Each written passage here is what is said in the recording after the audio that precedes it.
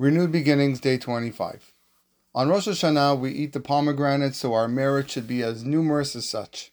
We eat the head of a fish or lamb, so we be considered like the head and not like the tail. All the simanim have relevance and meaning, all for the purpose of being a siman tov, a good sign. For this, the Mishnah Berurah writes that we should avoid anger at all costs on this holiday, not just because anger is bad, but because we want the good simanim to remain. The Ben Ish Chai says, if you see that the table isn't ready on Rosh Hashanah, don't get upset, because it's a siman ra. What you do on Rosh Hashanah will be planted for the rest of the year.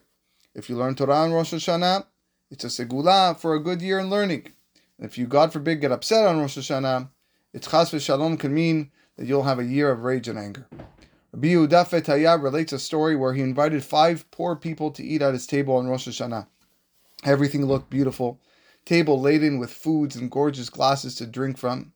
As the rabbi got up to say Kiddush, a guest accidentally got up and pushed a whole tablecloth with him.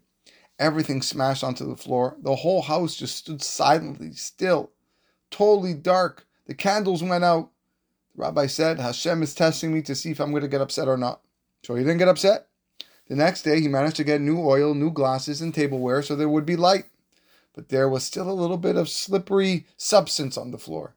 So when his wife came in with the food the next day, she slipped, and again, all the servingware broke, and the food was on the floor.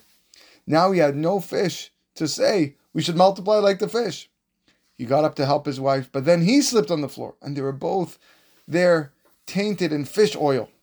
Their Yom Tov clothing smeared with stains, and the eyes of the guests just watching them in total shock. The rabbi said, Hashem can testify that I didn't get upset. They got up and changed their clothing, and then he said that specific year, he was able to come up with the greatest novelties in Torah, most amazing chidushim that he never thought of in his life. Why? All because he didn't get upset. It's just not worth it. I'll meet you tomorrow.